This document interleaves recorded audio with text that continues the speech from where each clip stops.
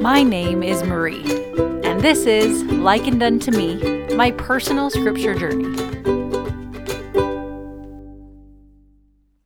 What if we approached parenting or leadership of any kind like King Benjamin approached being king?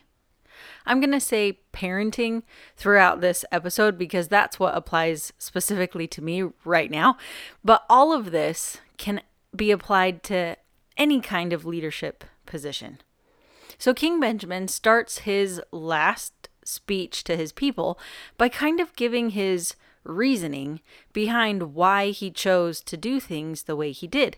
And these things, if applied to parenting or leadership, can help quite a bit, I think, to bring peace in our efforts. So I'm going to go through a few verses one at a time and liken each one to parenting. So here we go. In verse 11 of Mosiah chapter 2, King Benjamin says, "But I am like as yourselves, subject to all manner of infirmities in body and mind.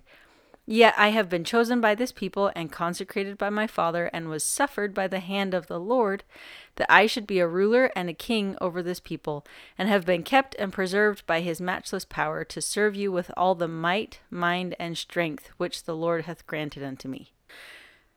Two things in this first verse. First, remember, we are no better than our kids. They are people just like us with thoughts and feelings and opinions. And even though we've been entrusted with their care, we are not perfect. Second, parenting is a responsibility given by God in which He expects us to give our might, mind, and strength. Okay, in verse 12. "I say unto you that as I have been suffered to spend my days in your service, even up to this time, and have not sought gold, nor silver, nor any manner of riches of you." So likening this, we're not parents for money or worldly praise. Or at least we shouldn't be. And don't expect to get a whole lot of praise from the little humans you're raising either. Verse 13. "Neither have I suffered that ye should be confined in dungeons, nor that ye should make slaves one of another, nor that ye should murder or plunder or steal or commit adultery, nor even have I suffered that ye should commit any manner of wickedness, and have taught you that ye should keep the commandments of the Lord in all things which he hath commanded you." It's okay as a parent to teach the commandments of God and expect them to be practiced while living in your house. Where will they learn if things are not taught, practiced, and enforced with love at home? Verse 14.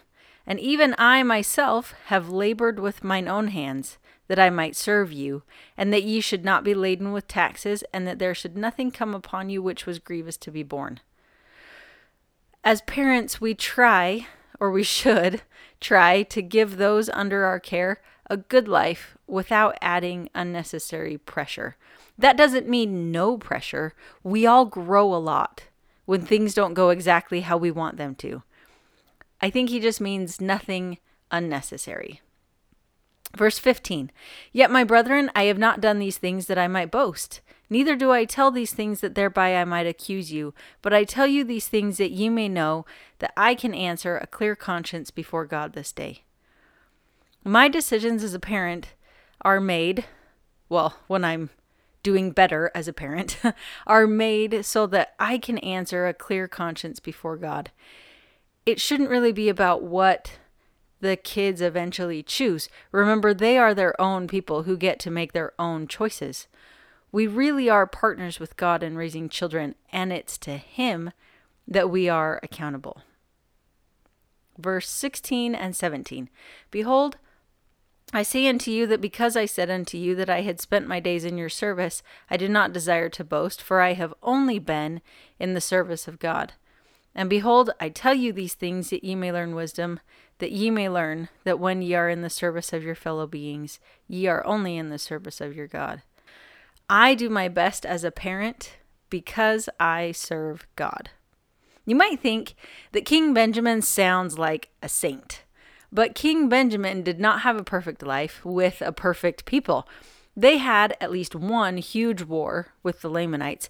And in verse 28 of Omni, a bunch of his people leave, led by a wicked man, to go fight the Lamanites because they want the land of Nephi back.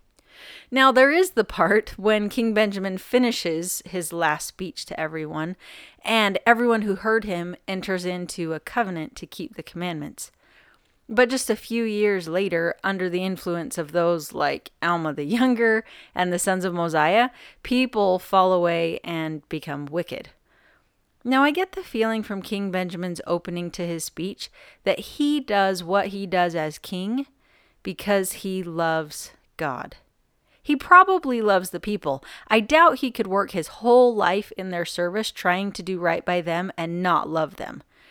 But he knows that he cannot judge his performance as king based on what his people decide to do individually. But he knows he is supposed to do his best to teach them. A righteous king can have a huge influence on his people, just as a wicked king can also have an influence on his people. For example, King Noah.